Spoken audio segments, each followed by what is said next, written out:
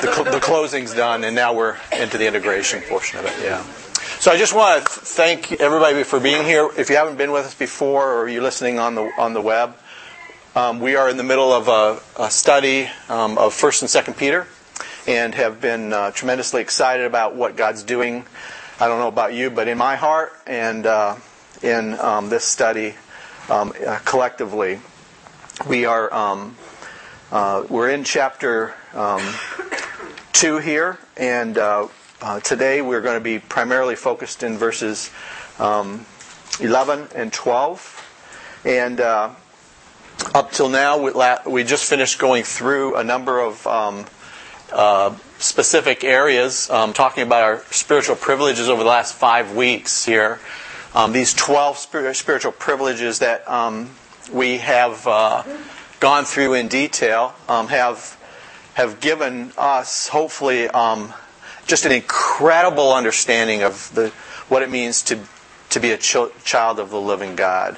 And just any thoughts, just if you've been with us, and you happen to be able to kind of interact on that first question, that you might just draw out and publicly declare God's goodness and His character and the way in which He interacts with us for everybody this morning here. Any thoughts on that at all?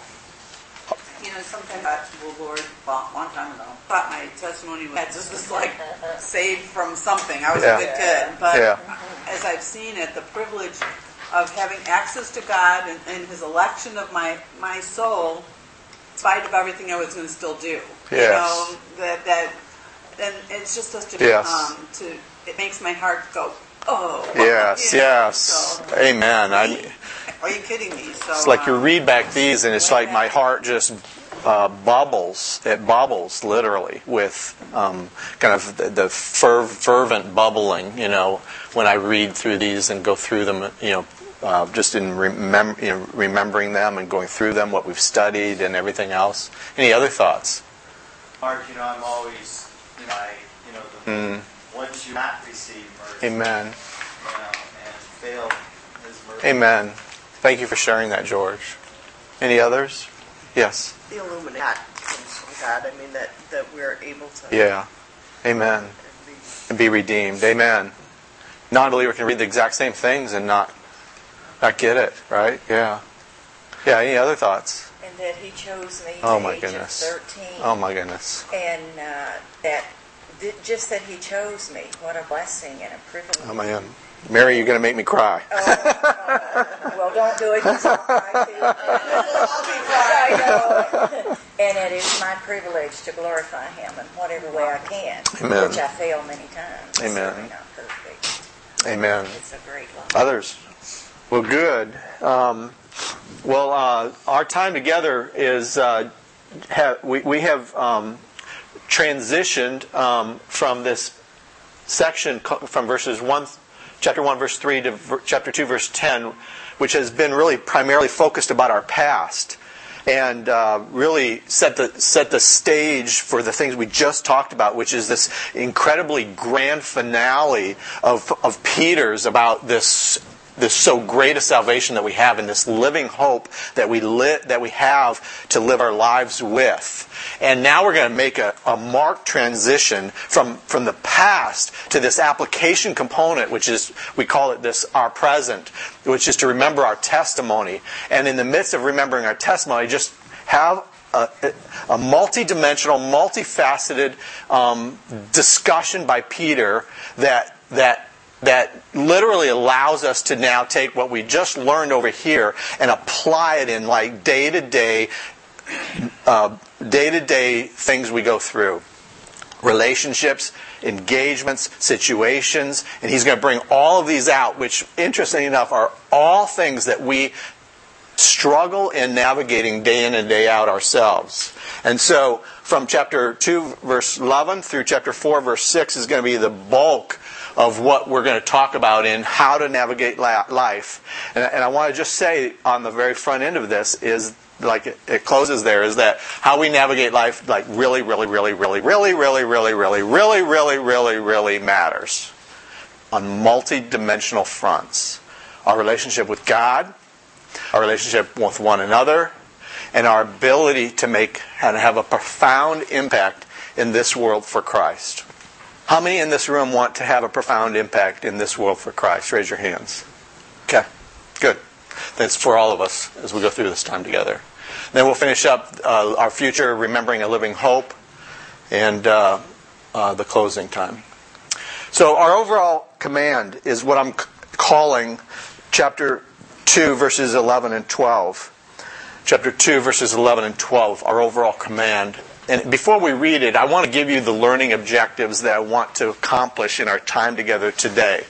I'm going to be going relatively quickly, okay?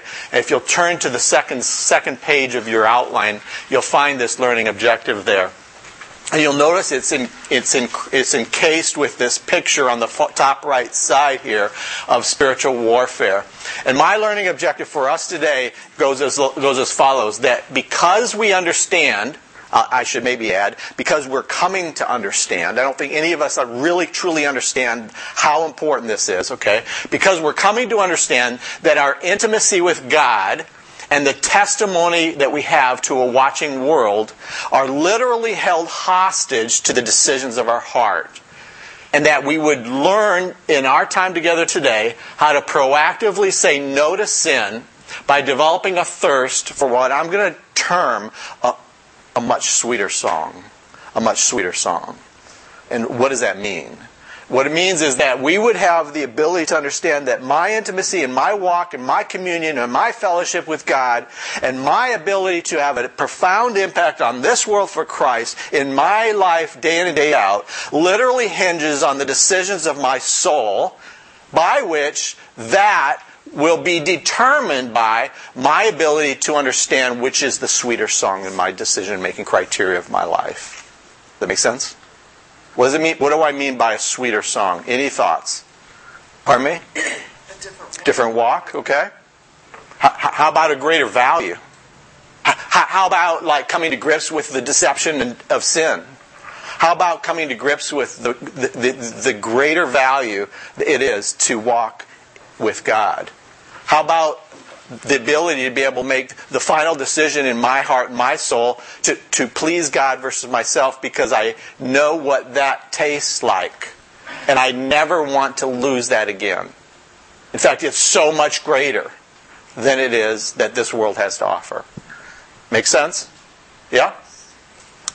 As we come to 1 Peter chapter 2, verses 11 and 12, Cheryl, would you read this out loud for us? Beloved, I urge you as aliens and strangers, abstain from fleshly lusts, which wage war against the soul. Keep your behavior excellent among the Gentiles, so that in thing which they slander you as evildoers, they may, on account of your good deeds, as they observe them, glorify God in the day of visitation. Okay. Turn with me to Titus chapter 2, verses 11 and 12. Titus 2, verses 11 and 12. Whoever gets there first, just start reading it out loud. For the grace of God is appeared for salvation for all people, training us to renounce ungodliness and passions, and to self-control, upright, and godly in the present age. So what is it that's going to allow us to be able to deny ungodliness, which basically is this concept of saying no to sin? What is it that's going to do that in verse 11? The grace of God. I submit that if we can come to grips with a fresh, personal, experiential understanding of the grace of God in my life, just like George articulates so well, okay, I believe this is the antidote to sin as we go through our time together. Okay? So Christians throughout all time have had the ability to have a profound impact in their world for Christ. Wilbur Smith, who was a famed apologist towards the end of Second World War, said the following.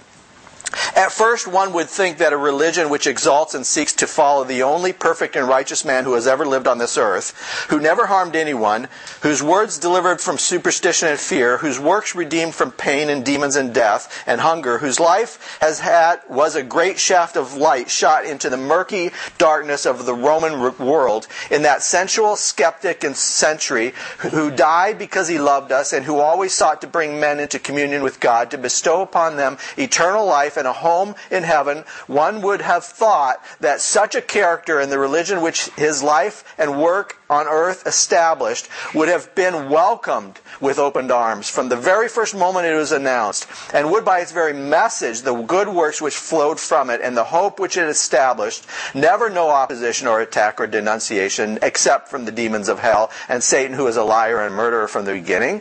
But such has not been its history. In fact, the New Testament itself, from the records of the birth of our Lord Jesus down to the end of St. John's vision of the era of anarchy and persecution to come, testifies in the most startling way to the fact that Christ himself was most viciously and constantly attacked, and his apostles suffered the same opposition, and that it was predicted by those very apostles that Christianity would continue to suffer down to this very age. Robert Leighton, a commentator, said this: when a Christian walks irreprovably, his enemies have nowhere to fasten their teeth on him, but are forced to gnaw their own malignant tongues. As it secures the godly thus to stop the lying mouths of foolish men, so it is painful to them to be thus stopped, as muzzling is to beasts, and it punishes their malice. And this is a wise Christian's way. Instead of impatiently fretting at the mistakes or willful miscensures of men, to keep still, be calm, keep their temper of mind, and upright and course of life, and silent innocence. This, as a rock breaks the waves into foam that roar upon it. Amen. Amen. Well, as we think about our time together, I want to cover 5 major points, and all of it talking about this overall command that my life would be a testimony. The first is going to be godly internal decisions that we're going to do. We're going to cover that in verse 11. Then they're going to jump out of 1 Peter, and we're going to look at an anatomy of temptation in our life. We're going to look at the nature of temptation. We're going to look at developing intimacy with God. And then we're going to come back to 1 Peter chapter 2, verse 12, and talk about godly external testimony. Okay? Ready to go? All right. So, living a godly life, I want to give you 3 major bullets tied to introduction. Living a godly life is the single most striking and effective foundation to making the gospel winsome. What's the word winsome mean? Attractive, okay? Great to view, to look at, to want to know more, okay? Attractive and believable. Turn with me to Matthew 5:16. Matthew 5, verse 16. Anybody got that? Read it out loud. So the whole purpose of my life, in living my life how I live it, is to not show up to people, but it is to do it in a way that glorifies God. When I glorify God in the way in which I live, it will then be winsome, attractive, and believable to those around me. It's about my perspective. It's about why I do what I do. I don't do it to show those people. I do it to please God. And when I please God, then those people are attracted and winsome, and my actions are believable. Does that make sense? Very different perspective. Very different perspective. Okay? Peter's readers need motivation to persevere in their evangelism in the midst of a stressful and difficult trials and persecutions that they were encountering.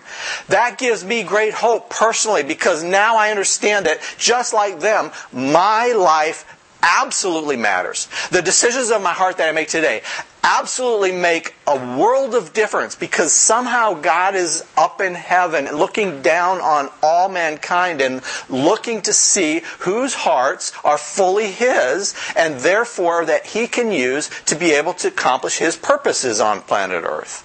And I want to be one of those men. I want to be one of those men who, in fact, He can look down and says, he's ready. He's got his head on straight. He's got the right attitude. He is wanting to please me versus himself. Now I can begin my process of working through him. Amen. Yeah. Our outward testimony is always forged on the anvil of the decisions of our heart to please God more than ourselves. If you could take one thing away from our entire morning, I want you to take this quote away. I made up this morning or yesterday, and it was like, this makes total sense. I get it, because my decisions are like baked and built and hammered out on this anvil. And when I make that decision, then that decision actually has incredibly eternal consequences.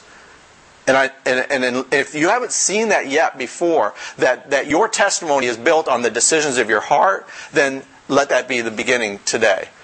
I found it incredibly consequential in my personal life, in the way in which I desire to want to please God. And he starts this whole thing off, if you would, by saying, "Beloved, I urge you." As beloved by God, we are objects of His love, and therefore we should want, just as George said earlier, the craving of the passionate pursuit of our souls should literally be about how do we reciprocate to Him. He calls us beloved. He begins this entire whole section on how we navigate our life in this world with this one name that He calls all of us collectively, His beloved. Wow. Beloved. Beloved. That has a ring to it that takes me to a place that says, I'm chosen. It's just like Mary said this morning. I mean, my goodness, I've been chosen by God. Wow. That takes my self-esteem to a different place. Completely. I am now in a realm that says, I am loved by God. I have the ability to make my choices of my life to be able to please Him versus myself. That's my goal. Romans 12:1, he says, I urge you, therefore, by the mercies of God, right? By the mercies of God, to do what? To present your bodies as a living sacrifice, wholly acceptable unto God. Which is your what? Appropriate spiritual decision to do. It's like a no-brainer. It's like, makes sense. Like, what else would you conclude? Yeah, really important. Beloved, I urge you. As aliens and strangers, in order to fulfill this exhortation by Peter, we must remember that we don't live as a part of, we live alongside. And we live alongside in a way that, according to Paul in Philippians chapter 3, verse 20, says that we are what? We're citizens of heaven. We are not citizens of this earth. And because we're citizens of heaven, that we are not members of the society and the culture and the system that this world has. I don't know about you, but sometimes I struggle with that. I struggle with that. Just concluding that and going to work every day with that mindset, and like the way in which I just interact with people, it's got to change sometimes, because I can't have transformational capabilities with people who are in this world society and system if I'm a part of it. I can't do that. And so many times we're not effective in our lives, I think, because we are living in the midst of it and actually have a mindset as a part of it and haven't concluded that we are separate from it and that we have a different home. Aliens here describes a person who lives in a country that's not their own. They're a foreigner. Strangers is a very similar word. And here it refers to a visitor or a pilgrim who travels through a country, interesting enough, stays there briefly, only briefly, and but all in, the key thing here is that they're on way home. There's another destination. They haven't put down concrete foundations. They have tent pegs because they're still on the way to home. And turn with me to Hebrews chapter 13. If there's one thing that chapter 11, 10, brought forward, is this perspective that we are not of this world. Chapter 13, verse 14 says this: For we do not have a lasting city. Lasting is eternal. But we are seeking the city which is to come. What city is this? It's the New Jerusalem that in Revelation chapter 21 says it's coming down out of heaven from God. That 2 Corinthians chapter 12 says that Paul saw this city in paradise, which is the New Jerusalem, which is in the presence of God. It has been fully built. Go back to chapter 10 of Hebrews. Let's look at, chapter 11. 13, I'm sorry. All these died in faith without receiving the promises, but having seen them and having welcomed them from a distance. Whenever I read that passage, everybody remember that song? From a distance. all right. And having confessed that they were strangers and aliens, exiles on earth, for those who say such things make it clear that they are seeking a country of their own. And indeed, if they had been thinking of that country from which they went out, they would have had opportunity to return. Verse 16, but as it is, they desire a better country, that is a heavenly one. Therefore, because of that, as a result, God is not ashamed to be called their God, and He has prepared a city for them. Amen. Amen. It says, well, what's the command? What's the command, Peter? Now that you've built us as beloved and strangers and aliens, what's the command you want us? What's the command that you're going to give us here that's going to extend through the rest of these 4 chapters? Well, I'm glad you asked. It's to abstain from fleshly lusts. Our regeneration has produced in us godly longings. But there's a problem here. And that problem is that internal spirit, life force that has given us this new creation is housed in this unredeemed humanness called our flesh. And the problem is that it's incarcerated within there. And as a result, it sets up an ongoing battle between our spirit and our flesh. An ongoing battle between our spirit and our flesh. And as a result of this ongoing battle, what we see is that, even Paul struggled with this day-to-day battle. Believers are no longer slaves of sin. We are free from its dominant and exclusive power. The command by Peter precludes when he says abstain from fleshly lusts.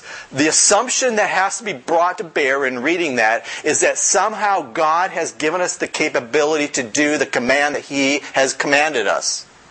And so we cannot have this victim mentality. My goodness, my genes are that way, or I grew up this way, and it's woe is me. We're going to finish today by giving you some incredible sense of confidence in our ability to navigate life well and to say no to sin in our life. Okay, so the command by Peter precludes that we have the ability to abstain by our new life. Okay, and number 2, the resurrection power of the indwelling Spirit. Paul says in Philippians, he said Ephesians, he says, immeasurably beyond all everything I ask, He will do. And if we really believe that, then we have to conclude that He has the ability to help us navigate this trial, this temptation that I struggle with personally. Then I have to conclude that. God promises this is even possible in a postmodern culture dominated by sensuality, immorality, and moral relativism. Do you really think? You may come back and say yes. So let's have a conversation about it, right? But do you really think that our society is any more evil and sensual and immoral, than Corinth? I would suggest it's probably not as bad. Okay, so if God has said you can do this then we can do this now. Fleshly lusts are not limited to sexual in nature, but rather they encompass the entire panoply. There's a good word for you. The entire perspective of humanity's sinful nature. We will struggle with this war until we see Christ. Turn to Romans chapter 8, verse 23. We will struggle with this. This is not something that you're going to finish this morning and go, I got it. I don't have to deal with it anymore. I got the real answer this morning. I wish I'd been there before. And you know what? I'm going to walk away with that, and I won't have to deal with this anymore. No, it's not going to happen. Okay? Romans 8:23. Somebody got that? Read it out loud. And not only this, but also we ourselves, having the first fruits of the Spirit, ourselves grown within us, waiting eagerly our adoption as sons through our body. Amen. So when will that redemption take place of our body? It will be when we see Christ. Amen. We'll see Christ, right? I'm so encouraged because I can see it. He's coming again. No, Philippians 2. We've talked about Exactly. it. But it's funny because it's writing. It's so faded. It's been there so long, and I still don't get it. Okay, here's your to-do this week. Is to pull it down and trace back over it. It's like right there. I mean, I can see it. I know it. Yeah. So I just never done that, but I know it. Bring the rigor But back. we pass it back and across the aisle. Oh, that's great. I love it. Bring it back out and put rigor back in it, right? It's important for you to know that these fleshly lusts wage war against our souls. They wage war against our souls. It's the very character of these lusts to wage war against us. Paul talks about his struggle in Romans 7. I'm not going to go there due to time, but you all know the passage. The good that I would, I do not do. Who will free me from this body of sin that I deal with every day? Right? Those are Paul's personal, experiential testimony. I mean, and somehow we think we're above it all? Please, okay? We are all in the firefight together. And the important thing to notice here is that wage war actually means to carry out a long-term military campaign. It's a long-term military campaign. When we concluded that we were going to go to war against extremism, Muslim extremists, that was a war that was not a normal war. Terrorists, not a normal war. There isn't like this country over there that says, okay, big letters across there, right?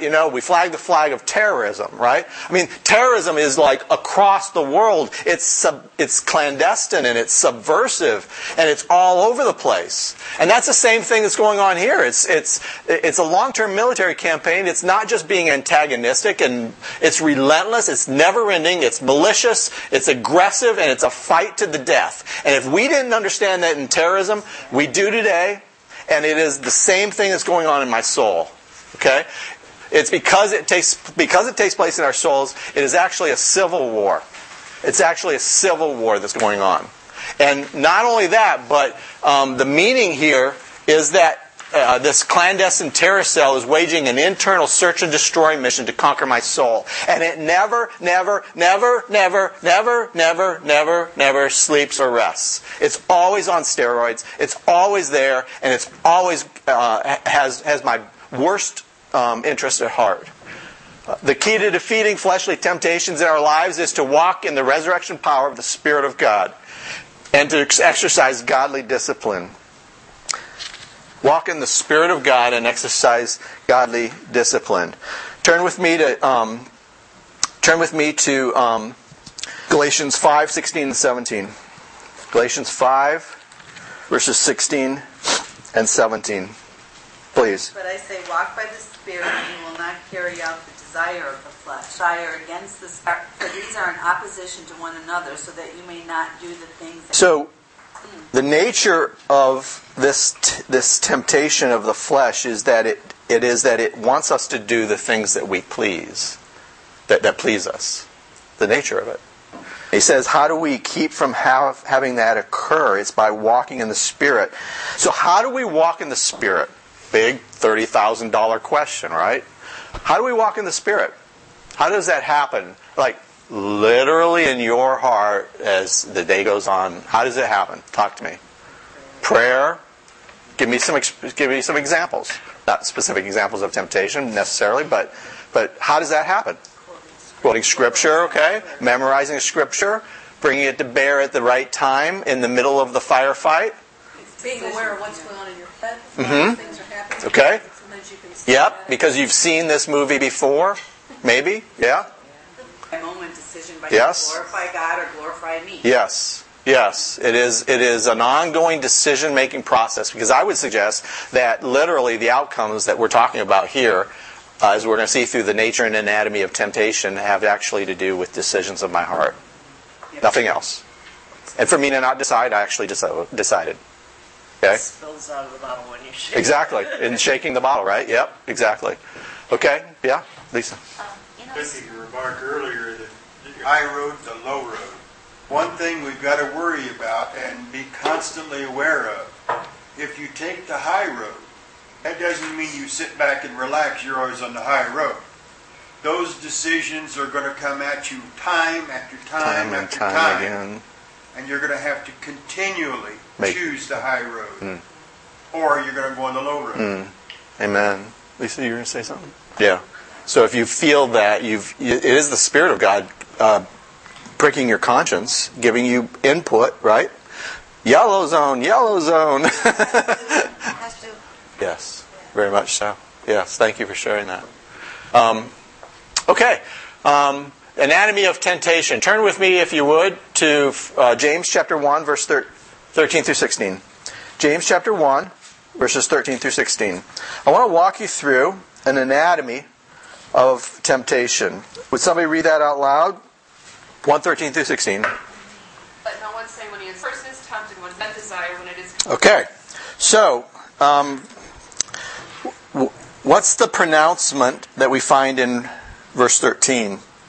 Okay. Why? Okay. And he personally doesn't tempt anyone. So this is a challenge for some people to deal with. Okay. And we don't have time today to deal with it, but does God? The point here is, does God tempt anyone to evil and want them to fail, like Satan does? The answer is no. Does God tempt anyone at all? Yeah, He does. If you want to look at Matthew 4, verse 1, it says, the Spirit of God led Jesus out into the wilderness to be tempted. So this is an important point, and do not miss it, okay? Is that God brings things in our lives, but He's in the background rooting for us to always win, okay? Jesus was tempted, but God didn't want Jesus to fail. The temptations and the trials were about building Him up. And He would always decide it this way, right? But in our lives, that's not always the case. And so He wants us to develop and become more like Christ. That's His purpose, right? So I don't know about you, but I'm not going to do that if I don't have trials and temptations and issues in my life to deal with. Because every time I make a decision here versus here, that's another step towards walking closer with God, right? Perfect point. That's another good example. Yeah, great example. Yeah. Okay, so that's verse 12, verse 13. Verse 14. But each one is tempted when he is carried away and enticed by his own lust. Okay, lust is the word desire. So how does temptation start?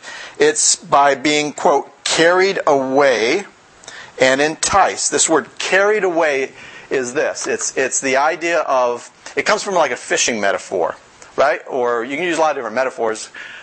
Fishing metaphor is pretty good. You're at the side of a river or something, and you throw out what? A lure. Okay? A lure is thrown out, and it goes by what? The fish, right? So the fish sees it, goes, I really don't like shiny metal. Thanks, but no thanks, right? Boom, boom, boom, boom. Another one goes out. Change the lure to, meaty worm, long worm. Ooh, I like that one. I didn't like all those other 17 that you threw by me. Okay, that quote, that enticed. That word enticed is lure, bait.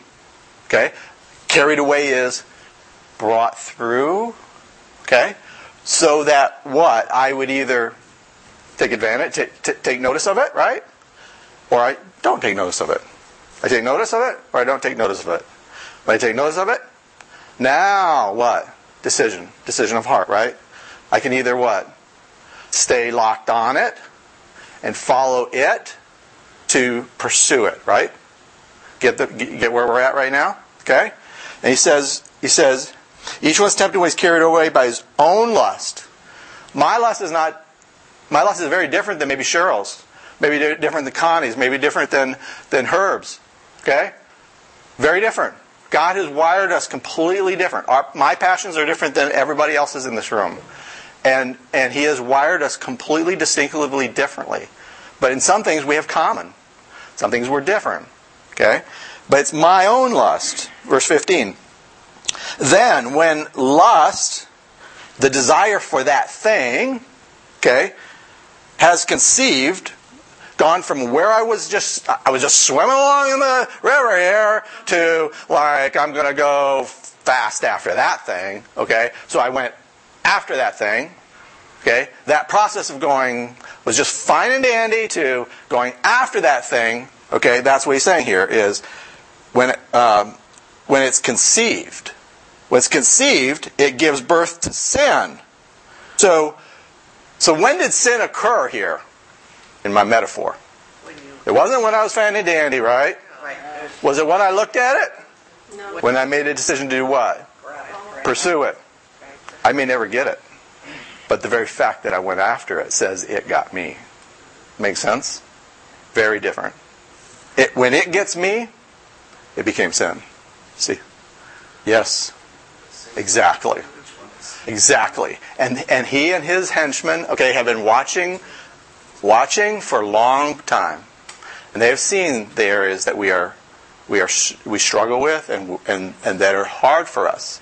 And he has made a conscientious decision in the battle plan that he's set out for the very, for our very souls, okay, and our intimacy with God to pursue the things that work the best. Okay? Yeah. Also the yes. Exactly. And so, how do we become filled up with God so that we're not? We recognize it. We'll never not recognize this, okay? But we conscientiously make the call here versus here in our lives, yeah, and see it coming, which is what we said here earlier, right? So then he says, carried away. So lust conceived gives birth to sin. So how much of the time does it happen when I go past the then at the beginning of verse 15 and it gives birth to sin? Is there any leakage here?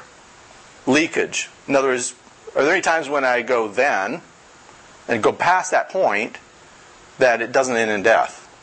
The answer is no. The answer is no. 100% of the time when I go past then at the beginning of verse 15, it ends in death. And death here is experiential death. Death is separation from God. Death is I've just stabbed the heart of my intimacy with God. I literally put a dagger in it. Okay? Always brings death. Gives birth to sin. When sin is accomplished, it brings forth death. So the product of my decision is 100% of the time death. 100% of the time. So let's build it out. Fill in blanks. The lure comes along. I track on it. If I say yes to it, it now becomes a temptation. Can I still can I still bug out of the process?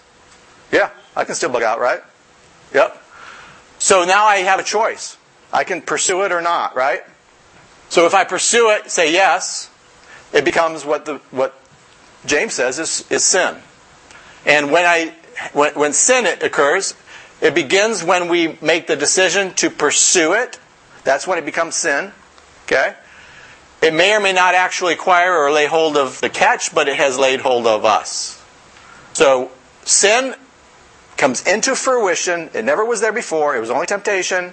It becomes sin when I make the decision to pursue. Does that make sense, everybody? Yeah? Okay?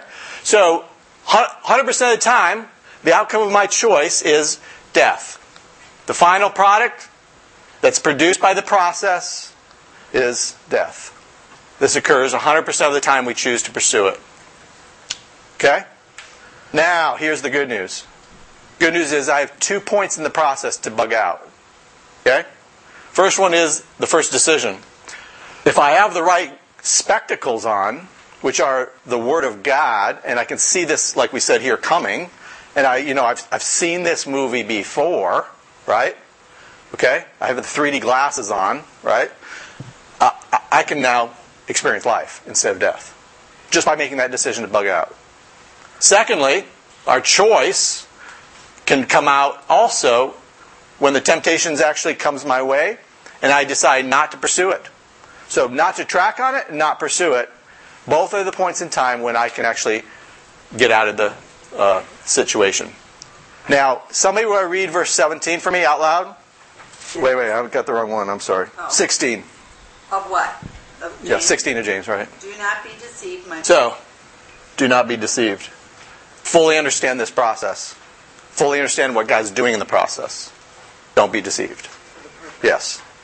Every time I say no, every time I say no in this process, I'm actually building godliness. I'm building character. I'm becoming more like Christ. See? Yeah. In the wilderness, I think it's the second one, because he says the temptations came. They were temptations. He wouldn't have called them temptations if they weren't. It wouldn't have been him saying no to sin if it hadn't been a temptation in his life. I think most of the time we're all the way through to death, right? But that's a really good question. So due to time, let me keep going, guys. Okay, so anatomy of temptation, right? Okay, I want to talk about the nature of temptation. At the top of page 5, change the scripture passage to 1 Corinthians 10, verses 11 through 13. 1 Corinthians 10, verses 11 through 13. We're going to go pretty quick from here on out, so just stay with me and hang in there. 1 Corinthians 10, verse 11 through 13. Somebody read that out loud? Anybody? happened to them as an written for our instruction, upon whom therefore let him who thinks he take heed that he not fall. Note as is common to men, and God is faithful, who will not allow you to be tempted or able, by the way of escape also, so that you will. Okay, great. So let's look through what's happening here. So I want to talk about what I am able and not able to handle. Okay, and what you see here is that Satan, okay, as Steve was mentioning earlier, knows our situation. Okay, he knows our situation, and he is in the process, as you can see here, of tempting us on multiple fronts. But what's interesting here is that we have this box around us. And this box around us is the same box that was around Job, which says, but for the providence and sovereignty of God, nothing can come into my box. Nothing. Okay? But what you'll see here, if you'll notice, watch this happen, okay? Because I think this is really powerful to watch. There's a little crack in the seams, right? And that crack, okay, is a specific temptation that gets inserted into, now I've become what I call the yellow zone in my life. The yellow zone. Okay? And that crack is known by Satan. Okay? And he's gotten much better at it. Okay? As that comes in, then what's interesting is I now can pull out my rose-colored glasses, right? My 3D that I had from before, and I can see this coming, right? And I can say, I get it. But you know what? God has done this. Watch. He's actually created the way of escape. The way of escape by which I can get out of this situation. And every one of these has one. Okay? So, as we think about this and the nature of temptation, a few bullet points on the right-hand side. First of all, avoid pride. Pride is the single base case foundation where all this stuff comes from. He says it right here. He says, therefore, let him who thinks he stands take heed lest he fall. That is it. Okay? Second is we aren't unique, and others have endured the same thing. We're not unique. Others have endured the same thing. God is faithful, and God is sovereign. There always will be a way of escape. 100% of the time there will be a way of escape. And we are always and completely, as a result of 100% way of escape, fundamentally accountable. And we are not victims. We are not victims of the situation or circumstance. Period. End of story. Full stop. And so if any of us in this room have been kind of languishing in the realm of a do loop on very challenging strongholds in our life, let me just give you great hope and confidence that there's a way out. There's a way out. Now, I may not have it, or I may know about it and I'm not using it, but there is a way out. And God has given this to us for His purposes. Okay? Everybody got that? Okay? Next slide is, I want to talk about intimacy with God. Just a real quick picture. Okay? Relational intimacy on the left, low to high. A divided heart or mind down below. Okay? And what you'll notice is in the red zone, it's the lowest of both. It's the red zone, the lowest of both. Then we get to the yellow zone. Yellow zone is a partially divided mind, and that brings me the lowest amount of intimacy. The green zone and the blue zone then build that out and show me where I want to get to. Now here's the key thing. Okay? Watch this. Okay? So sin drives my intimacy with God to the red zone. And it creates death. Death. As opposed to if I go the other way, what's happening? The good news is it's life. It's life. Any thoughts on that? Just before we go to the last part here on verse 12 that I want to hit on before we close. Does that make sense? I mean, has everybody got the picture? Okay, three pictures, right? The anatomy of a temptation and how that works. 100% of the time ends in death, right? Number 2 is the nature of temptation is there's always a way of escape. God can do it. Number 3 is that my sin and my decisions will either create intimacy with God or lack of intimacy with God. And as a result, remember, I will either be a testimony for the world or I won't be a testimony for the world. Now you get the whole picture. The whole picture is my intimacy with God has a pronounced... it is a sequential issue for me being able to be a testimony for God, for Him. Does that make sense, everybody? Okay? So let's go on and look at verse 12. We'll go through that pretty quick. This is your personal assessment that I showed you, remember? We've been working through. Look at number 1, 2, 3, 4 down. Do I run from world's fleshly lust and corruption? That's the row we're talking about today. Okay? Right there. So the godly external testimony. Keep your behavior excellent among the Gentiles, so that in the thing which they slander you as evildoers, they may, on account of your good deeds, as they observe them, glorify God in the day of visitation. Glorify God in the day of visitation. So the first one here is keep your behavior excellent among the Gentiles. What does this mean? The word excellent actually means beautiful in outward form. Beautiful in outward form. It's similar words are used in the Scriptures to talk about lovely, fine, winsome, gracious, fair to look at, good looking, noble, all of the above. Okay? So our behavior will be viewed by non-believers as excellent when we do these things. Remember in Acts chapter 2, what did it say about what was going on with those who were non-believers when 5,000 people came to Christ? It says that they were having a really positive influence on all of the non-believers. Remember? That's what's happening here. Yeah. Gentiles here are the nations or non-believers. And he says, so that in the thing in which they slander you as evildoers. So evildoers, interesting enough, there are specific accusations. If in the Roman world that was there then, these were examples of them here. Rebellion against Rome. They would accuse believers, Christians, of being rebellious to Rome. And it had no founding. In fact, it's exactly the thing I just read earlier, right? Second, cannibalism. They take the Lord's Supper. They actually are cannibalistic. You can't believe it. I've seen it with my own eyes. Incest, subversive activities. They oppose slavery. That's just the norm, guys. I mean, get over it. Practicing atheism. This was an interesting one. They would say that Christians practice atheism. Why? Because the religion of the day was emperor worship. Well, help me understand that one, right? But that's what it was. Okay? They may glorify God because of your good deeds. They may, as they observe them, watch that, glorify God in the day of visitation. So because of our personal testimony, some are going to be saved. Some people are going to be saved. They're going to watch our testimony, and some people are going to be saved. Amen. Amen. Amen. So when's that going to happen, and when are they going to glorify God? What is this day of visitation here? In the scriptures, visitation, the word visitation is usually meant about God, right? And in the Old Testament is more about judgment coming. The day of visitation is talking about judgment. In the New Testament, it's a little bit more, but not completely, about blessing to come. Okay? So this could have two perspectives. I take the second one.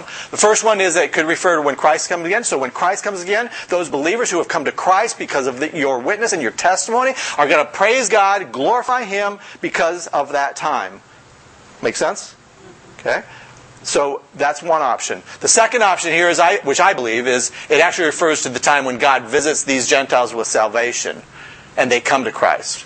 He visits these Gentiles with salvation and they come to Christ. Why is that? Because I believe that glorifying God is actually going to have a ripple effect into the non-believing community, even at a larger ripple effect, and that will just permeate out from the center to cause an amazing thing to happen as a result of my testimony, which I decided to do because I wanted to please God, and it just so happens that somebody else saw that. I wasn't doing it for that purpose. I wasn't doing it for that reason. I wasn't trying to be good in front of them. I was just trying to please God. And oh, by the way, they happen to see it and they go, oh my goodness, something's different, and I get the chance to have a conversation about why I want to please God.